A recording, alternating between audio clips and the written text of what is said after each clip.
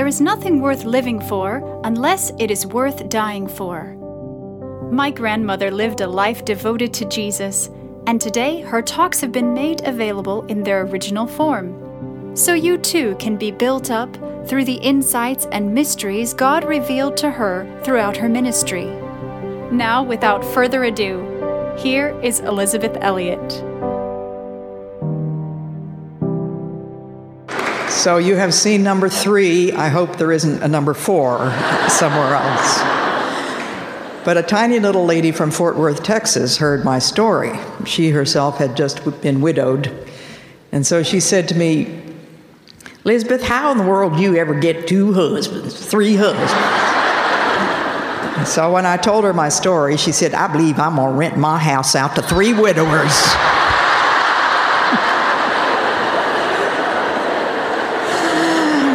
I just love that Texas accent. "I believe I'm going to rent my house out to 3 widowers." You know, well, as far as I know, she never did do it.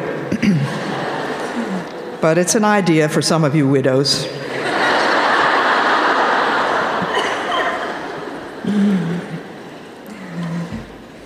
Okay, let's sober up now, and I want to talk to you. My topic this afternoon is choose your attitude.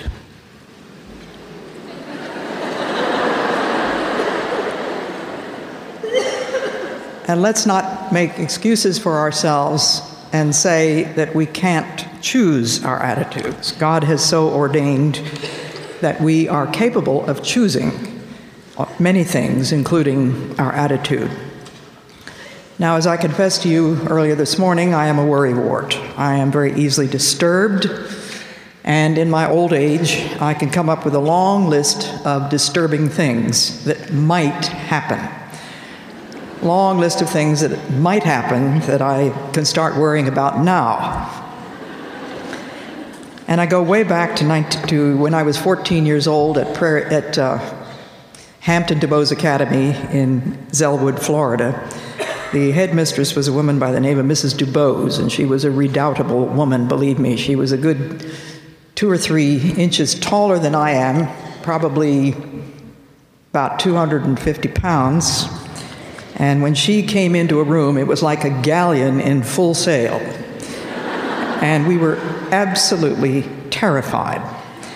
And I had not been in that school for more than a week or so before I got called into her study or her office, and both she and her husband began to tear strips off of me for about 2 hours or so, telling me all the bad things in my life and how they were going to ship me off of there as fast as they could get me off. And she talked about my negative attitude. I was determined that I was not going to be sent home. My parents would have been highly disgraced and disgusted. And so I prayed that the Lord would help me to shape up and do what I was supposed to do in that school. And I do thank God that I had 3 years in that school and learned a good many things from Mrs. DuBose. But I had to choose a different attitude. She kept telling me that I had a negative attitude, and I'm sure she was right.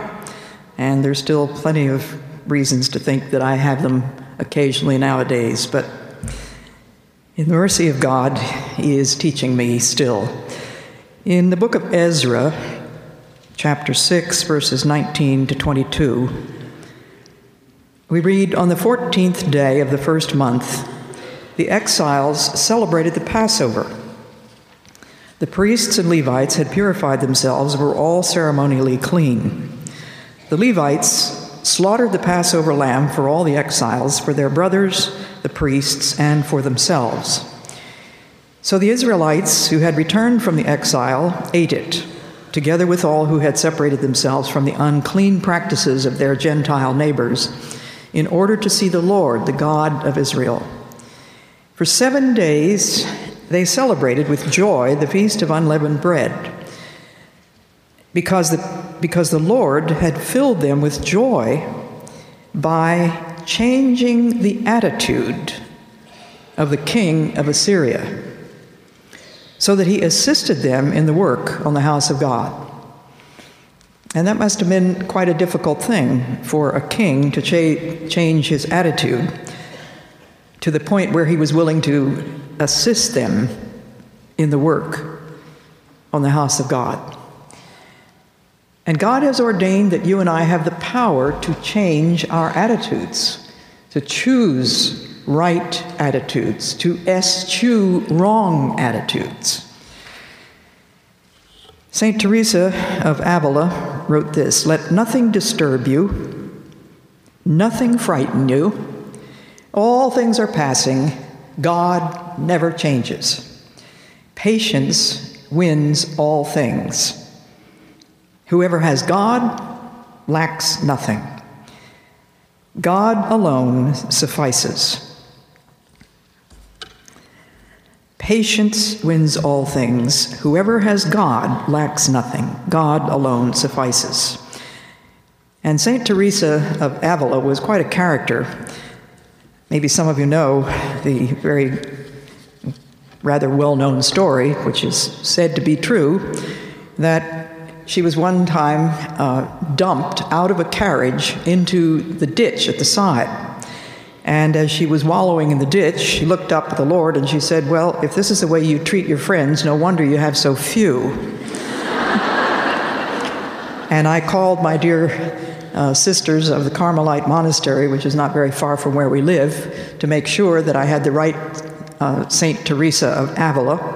And they assured me that the poem that I wrote first was from her. And I said, "And what about being dumped over into the ditch?" And they said, "Oh yes, she is the one who said that."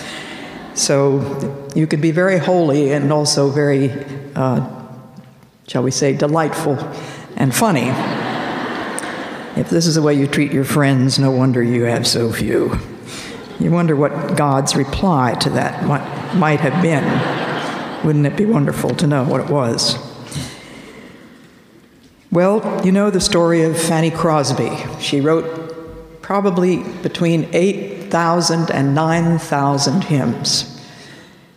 But she was blinded at the age of 6 weeks because of the mistake of a doctor. And that little girl, when she was 9 years old, she wrote this: "Oh, what a happy soul am I, although I cannot see. I am resolved that in this world contented I will be. How many blessings I enjoy that other people don't. To weep and sigh because I'm blind, I cannot, and I won't." Now, isn't that wonderful for a little 9-year-old girl to be able to write a poem like that? Well, I read it on my radio program, and I get a lot of mail from men who are in prison, men and women who are in prison. And a prisoner copied what she had said and put a little bit of his own in there. "Oh, what a happy soul am I, although I am not free. I am resolved that in this cell contented I will be. How many blessings I enjoy that other people don't. To weep and sigh because I'm chained, I cannot and I won't." Now that's what you call choosing an attitude. And the Lord Jesus said, "My meat is to do the will of God. My meat is to do the will of my Father." And in John 14, verse 1, he said, "Do not let your hearts be troubled." Now that little word "let" means that you have the power to let it be troubled or to let it not be troubled. And you think, well, I don't know, I'm just feeling so bad. And my dear, wonderful L.E. Maxwell, who was the principal of Prayer Bible Institute when I was a student there, he told us about a lady who came up to him one day, and she said, "Oh, Mr. Maxwell," she said, "I just don't know why the Lord has blessed me so much." And he looked at her, she just looked so miserable, and he said, "Well, sister, you certainly needed it." And Jesus says, "Do not let your hearts be troubled." That implies that you have a choice, either to let it or to not let it. And God has given you the power to choose. And Jesus said, "Trust in God, trust also in me." 1 Peter 4:1 says, "Since Christ suffered in his body, arm yourselves also with the same attitude. Since Christ suffered in his body, arm yourselves also with the same attitude. What kind of an attitude did Jesus have when he was suffering in his body? Well, he suffered as a human being had to suffer. He had a body like any other human being, but he was able to trust God. We are capable of arming ourselves with the same attitude. And when you're feeling absolutely miserable and probably wanting to make everybody else feel just as miserable as you are, that's an opportunity to choose a right attitude. Just do a complete flip-flop and say, I will not be afraid. I will not be afraid. I will look upward and travel onward and not be afraid. The Lord is going to help you. The Lord God will help me. Therefore shall I not be confounded. Therefore have I set my face like a flint, and I know that I shall not be ashamed.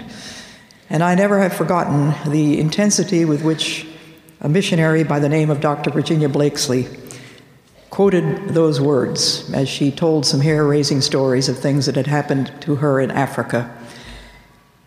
And it was throughout, I think it was a whole week of conferences, and I was only 14 at the time. But that woman had such tremendous power and such a riveting message. I couldn't take my eyes from her. And it seems to me, this may be just apocryphal, however I remembered it, but it seemed to me that again and again she would lean over that pulpit with the tears just pouring down her face, and she would quote that verse from Isaiah, "The Lord God will help me. Therefore shall I not be confounded. Therefore have I set my face like a flint, and I know that I shall not be ashamed." I can still see her with the tears just pouring down her cheeks as she quoted those verses, and I just automatically memorized them and keep going back to them again and again. It helps me to choose my attitude as well. Since Christ suffered in his body, arm yourselves also with the same attitude. So what else is new? We're not poor little me. God is, when God gave out all the blessings, I was behind the door and I didn't get anything. And, we can think of all kinds of ways to make ourselves and everybody else miserable, but we can also choose our attitudes. Now, I haven't given you any number 1, 2, and 3 so far, but now let's begin after that introduction. Number 1 is the cost. If the Lord Jesus was to become a helpless baby and a helpless little child and a little boy, he was the Lord of the universe. And of course, he had to become a helpless baby, dependent on his mother's milk. Isn't that amazing? The Lord of the universe, a tiny little baby, little squalling baby. And as he grew up, of course, we have we don't have any specifics about the way in which he grew up until he was 12 years old. So presumably he skinned his knees every once in a while, or he got hit by a rock with some of his playmates or whatever. But the point that I'm making is it was the Lord of the universe, the Lord who had created all things, who was prepared to put himself in the experience of a tiny little baby from a mother's womb. And he grew like any little boy. He had to go to bed when his mommy told him to. He skinned his knees, probably. He was taunted by some of his playmates, I guess, shunned by some, skinned his knees, whatever. We don't know anything about those first 12 years until his parents had taken him up to Jerusalem, and on their way home they discovered that the boy was not in their company. It was quite a large group of people that were going back to their places, and somebody discovered after several days of walking that the Lord Jesus was not there. And of course, they had to go back and find out where he was, and they found him confounding the experts of the law as he sat there with wisdom way beyond anything that they could comprehend.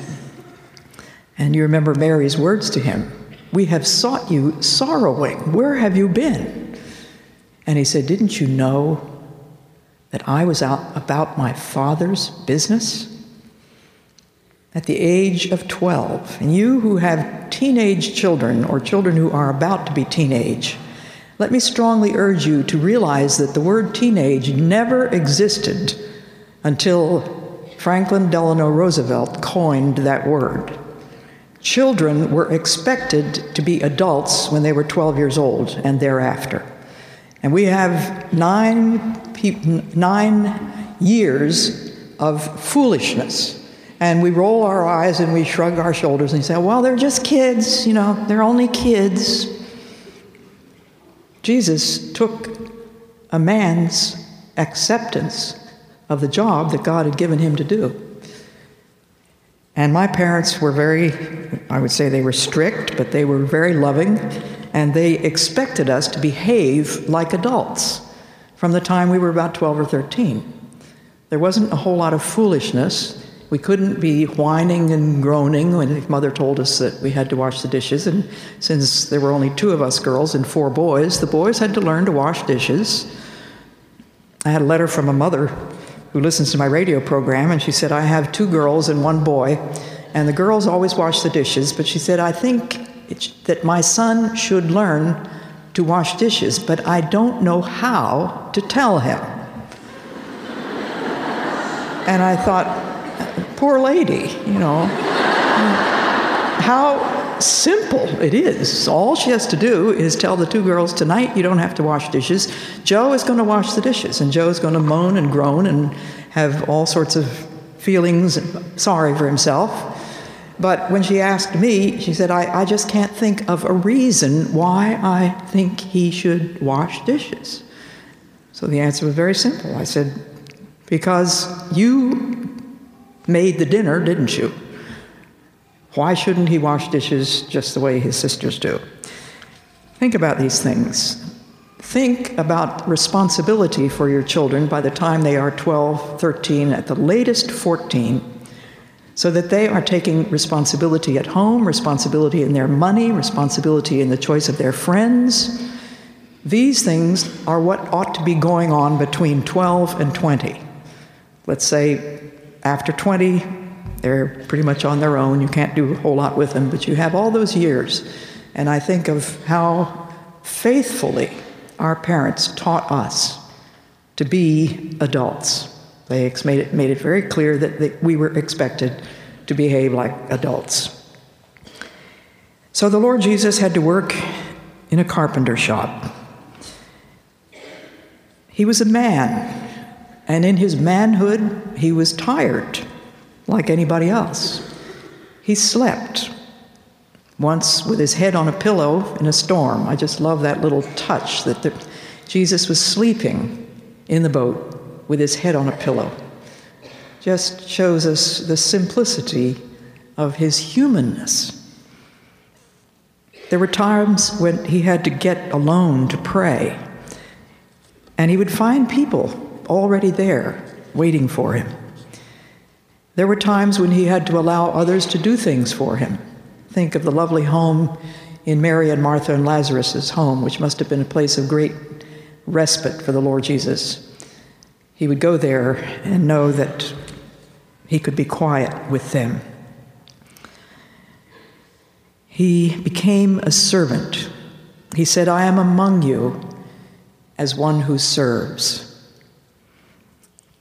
And it says in Philippians 2, 5-8, your attitude should be the same as that of Christ Jesus, who being in very nature God, did not consider equality with God something to be grasped, but made himself nothing, taking the very nature of a servant, being made in human likeness, and being found in appearance as a man, he humbled himself and became obedient to death. Remember, this is the Lord of the universe who humbled himself and became obedient unto death, even death on a cross. A Viennese psychiatrist by the name of Viktor Frankl was in concentration camp during World War II. And Frankl wrote a beautiful book describing some of the conditions in those hideous camps. And he told how they had nothing but watery soup once a day, 6 days a week. But on one day out of the week, I think he said it was Friday, they would not only have just the soup, but they would also get one piece of bread. And he said it was very interesting to notice that there were usually some people who would take that one piece of bread and they would walk all around the concentration camp trying to find somebody who was worse off than they were in order to give them that piece of bread. And he said the most interesting thing about that was that they were the people most likely to survive, having given up their right to themselves, their right to that one piece of bread, and given in great joy and happiness the one piece of bread that belonged to them on that particular day. And the people who hoarded their piece of bread were more likely to die. I thought that was very interesting. He wrote a whole book on the subject. So the cost for the Lord of the universe was that he become a helpless baby. He had to go through what every other man goes through, manhood. He became tired and slept and did all of those things. That was the cost. Now, second point is the specifics for you and me. The specifics for you and me. Now, if you're a mother, you know that you have to put yourself at the disposal of all. And nobody knows that until they become a mother. Of course, we all had a mother in some way or other, most of us, unless your mother died in childbirth or something. But we didn't think anything about the sacrifices that our mothers made. I'm sure that it never crossed my mind that my mother was making any sacrifices at all. But if you're a mother, you know that you have to put yourself at the disposal of other people, especially of teeny tiny little people who can make an awful racket and an awful mess. These are specifics. You have to choose your attitude. Thank you, Lord, for giving me this child. Enable me to love this child even when he's a mess or when he's being disobedient or all of the other possibilities. And Jesus was constantly followed by multitudes of people. How very difficult that must have been for him. Again and again, he would go off into a quiet place to pray, and sometimes they would be there before he got there, and sometimes they would follow him. He had very little quietness. He had multitudes demanding his attention, asking for his miracles, bringing the sick and the lame and the weary, asking that he heal them. And I suppose that all of us can think of somebody who in our lives has become sort of a nuisance. And we just wish that we didn't have to deal with that person. I can remember a girl who was at Gordon Conwell Seminary, and she would come to me every other day or so, asking me for advice about how in the world she could cope with this or that or the other thing. And she just became a bore. I don't know any other word for it. She was a hideous bore. And once I had told her everything I knew how to tell her about how to get along in the seminary and how to keep up with your work and how to be polite to your professors and all that sort of thing, she would come back with some other excuse for the fact that she was having a miserable time. Well, my attitude toward someone is very likely to become a nuisance. And I had to pray that the Lord would keep me from being a nuisance to her, even though she was a nuisance to me. And so I had to change my attitude and receive her graciously and kindly, up to the point, and a point finally came where I said, I can't tell you anything else. I've told you everything I know about what you're asking me. And she disappeared. I've often wondered what happened to the poor girl. And I'm sure she must have thought of me as a nuisance, because I did not do all the things that she wanted me to do for her. Now, for those of you who are a wife, you are subordinate. We are not equals in husband and wife. That is the world's definition. And I'm tired of hearing about it, but the scripture is very clear that the husband is the head of the wife. It doesn't say the husband ought to become the head of the wife or ought to love being the head of the wife. It just simply says the husband is the head of the wife. So you can like it or you can lump it. But you're going to have a very miserable marriage unless you follow what God has laid out so clearly and so simply in His Word. A wife is meant to be subordinate. Do you mind being subordinate? Well, to me, it's a huge relief. I know that the buck stops with Lars Gren. It does not stop with me. And if he makes a mistake once in a blue moon, which he might do, I don't have to worry about the consequences. He's the one that's going to have to worry about the consequences. And he's the one who has to answer to God. I have to answer to God in my willingness or my unwillingness to submit. Now, do you think you're looking at a woman who is born submissive? Not on your life. I'm sure that my mother was that I was the most difficult of my mother's children, because I argued with her constantly. I can still hear her in her old age saying, "Bets, don't argue with me, do what I say." And right down until she died in her 80s, I thought she and I still were sort of sparring partners. However, she was a wonderful mother and had learned a great many things about quietness and keeping her mouth shut and treating my husband as though he were my father, as though he were a king. So those of you who mind being unequal and really wish that you didn't have to be subordinate, think of it as a great relief. God has given your husband the final responsibility. It says in Ephesians 5, verse 23, the husband is the head of the wife, not because he's the smartest person, not because he's the most wonderful man in the whole world, but it says because Christ is the head of the church. The husband is the head of the wife as Christ is head of the church. Now, I know there are a lot of singles in this room today. Can you receive the gift of singleness without grumbling? Not easy, is it?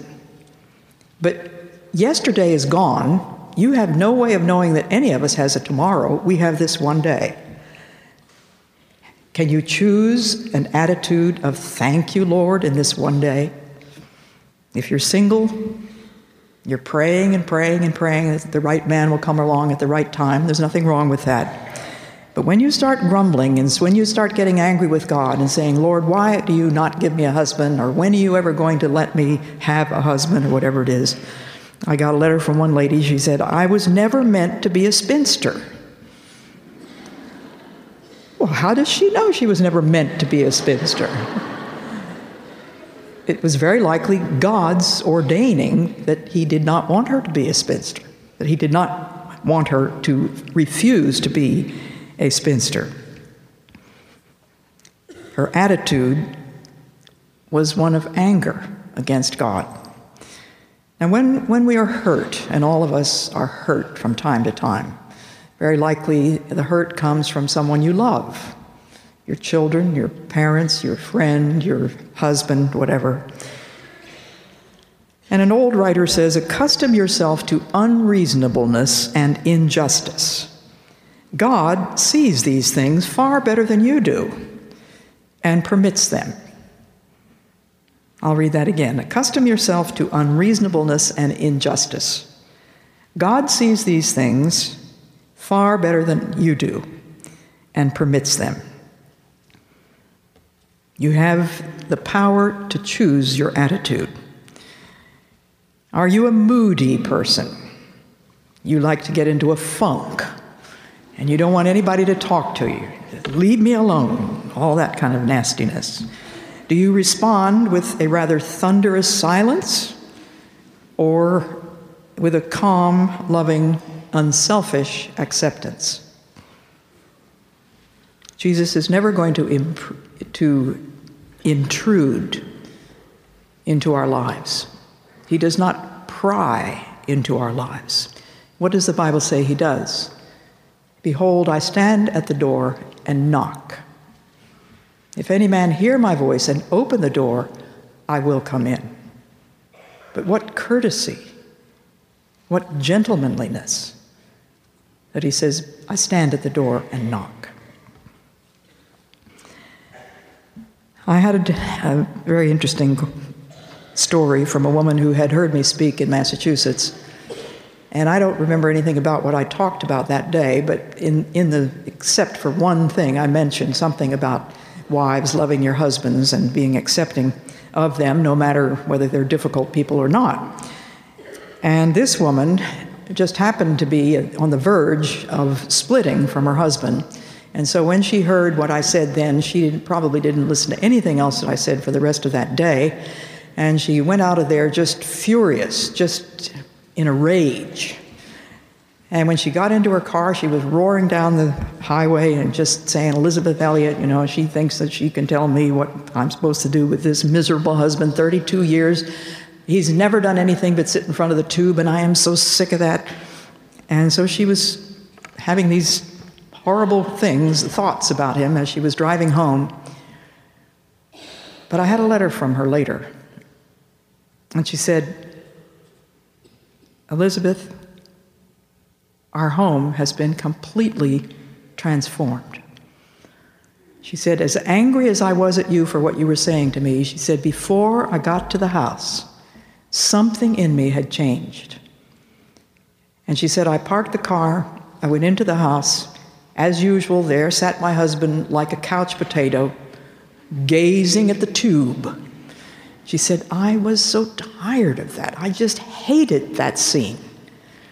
But she said, instead of talking to him about it and saying, why don't you do something else? Why don't you turn off the TV? She said, I walked in there and I said, honey, may I speak to you for a moment? And she said, for the first time in our married life, he turned off the TV. She said, it scared me. I was so shocked. Well, then she said, I didn't know what to say. And he sat there very calmly and quietly, and she said, I began to tell him what God had just done in my heart when the two of them had just made the decision a couple of days earlier that they were going to split after 32 years. Well, she said, God has completely transformed our marriage. And that was probably about 5 or 6 years ago, and I guess it was about 2 years ago that Lars and I were also in a church in Massachusetts. This lady lived in Massachusetts, but we were in another area, and during the book signing after I had spoken, this very lovely, very beautifully dressed, short little lady came up to me, and she said, Elizabeth, you're looking at Mrs. G. I had talked about her on my radio program, just calling her Mrs. G, telling the story. And I couldn't believe my eyes, because, of course, I had never seen this woman before. I'd never picked her out of the crowd when she was sitting there listening to me talking. But here she was, just radiant. And I said, well, how are things going now with your husband? She said, Elizabeth, it is indescribable. She said, we love each other in a way that all those 32 miserable years we could never do. I just want you to know that God has completely changed our attitudes. God can do that. Does he need to do that for you in some specific? I don't know, but God knows. She said, "The Lord is penetrating my marriage, specifically through my heart attitude toward my husband. I now have a heart of submission because I can trust God. I have struggled wondering how to submit when it seems he does not lead.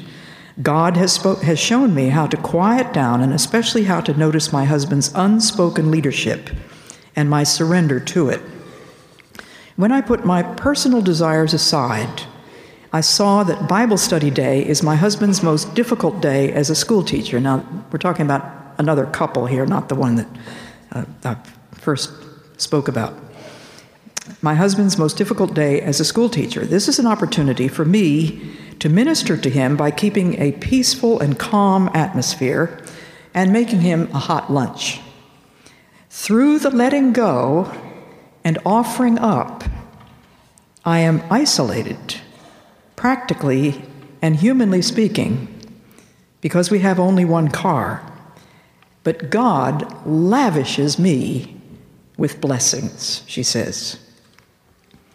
She chose a different attitude. My friend Nay Bailey, who works with Campus Crusade, was in either Poland or Czechoslovakia or someplace like that. And she had some heavy baggage, and she was running along the station platform wanting to get on the train, and two very well-dressed young men came along and said, "May we help you with your luggage?" And she was very grateful. They were very clean-cut, nicely dressed men. They helped her with her luggage. They put the luggage on the train. She got onto the train. They jumped off the train started off, and when she went to her seat, she discovered that they had rifled her shoulder bag, which contained her passports, her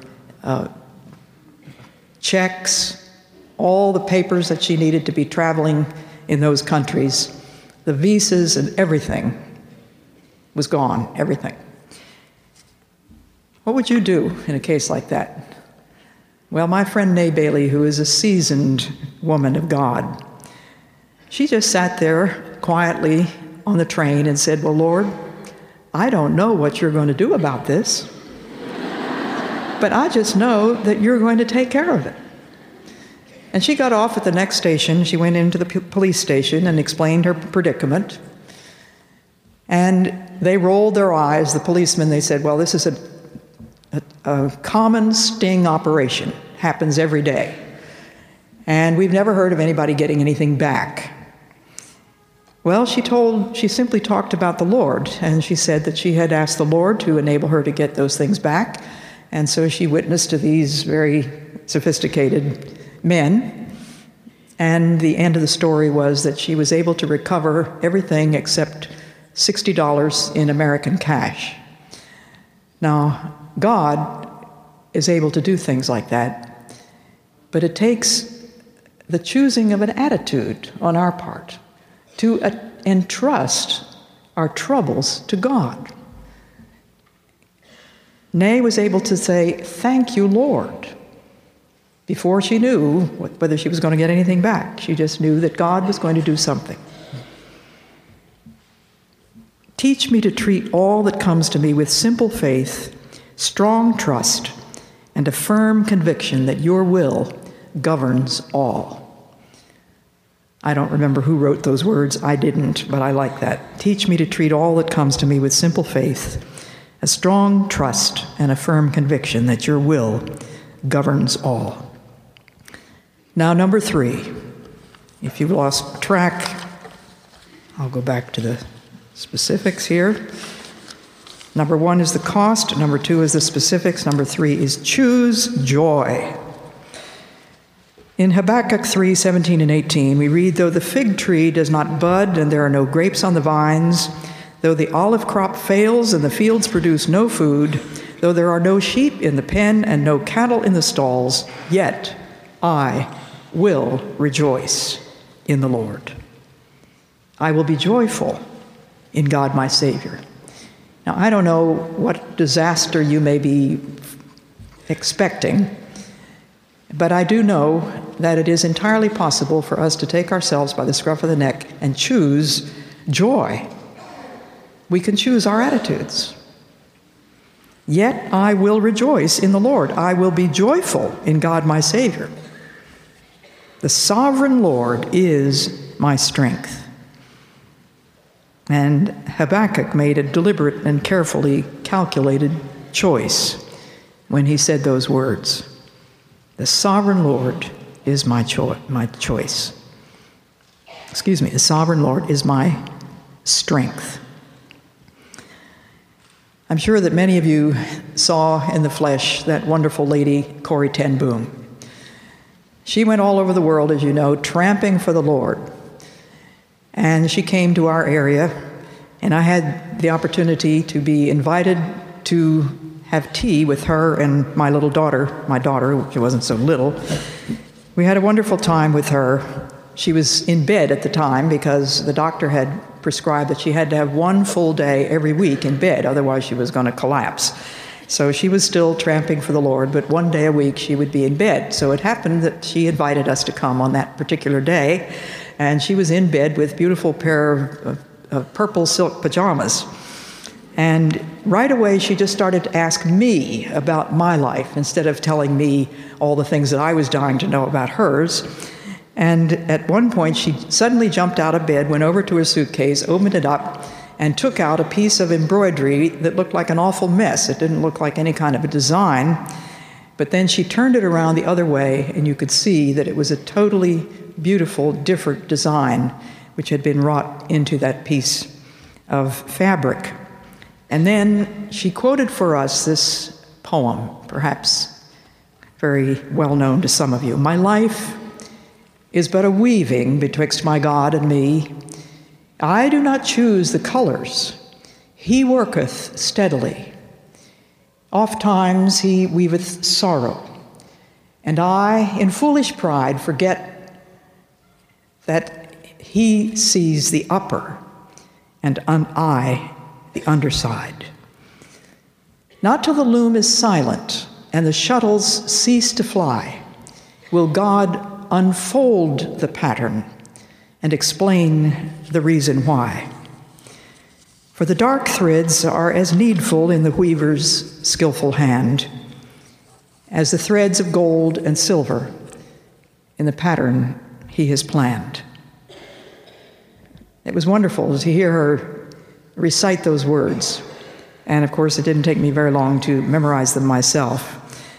And then Corrie told us how every morning when she was in concentration camp, the first thing she would do would be to jump up from the pallet in that filthy prison where she was. She would jump up and start singing, stand up for Jesus, just as loud as she could so that all the inmates could hear her. Can you imagine every morning? She was cold, she was wet, there were bugs, there were mice, there were rats. But she sang, stand up for Jesus. Now that's what you call choosing your attitude. Philippians 2:14, 15, and 17 is another good passage on that. Do everything without complaining or arguing, so that you may become blameless and pure, children of God, without fault in a crooked and depraved generation, in which you shine like stars in the universe. But, Paul says, even if I am being poured out like a drink offering on the sacrifice and service coming from you, I am glad and rejoice with all of you. So you too should be glad and rejoice with me. That's Philippians 2:14, 15, 17. A woman by the name of Edith Stein, who was Jewish but had become a Catholic before she went into concentration camp. And she was in that concentration camp along with the Jews and other people as well. And she wrote, "Strive to see God in all things without exception, and acquiesce in his will with absolute submission. Do everything for God, uniting yourself to him by a mere upward glance, or by the overflowing of your heart towards Him. Never be in a hurry. Do everything quietly and with a calm spirit. Whatever did not fit in with my plan did lie within the plan of God. I have an ever-deepening and firmer belief that nothing is merely an accident when seen in the light of God, that my whole life, down to the smallest details, has been marked out for me in the plan of divine providence and has a completely coherent meaning in God's all-seeing eyes. And so I am beginning to rejoice in the light of the glory wherein this meaning will be unveiled to me. That was from Edith Stein, Sister Benedicta of the Cross, a Carmelite nun, killed at Auschwitz, August 1942. Plenty of illustrations of what it means to choose your attitude. May God give us grace to choose an attitude that pleases Him in every particular. God bless you.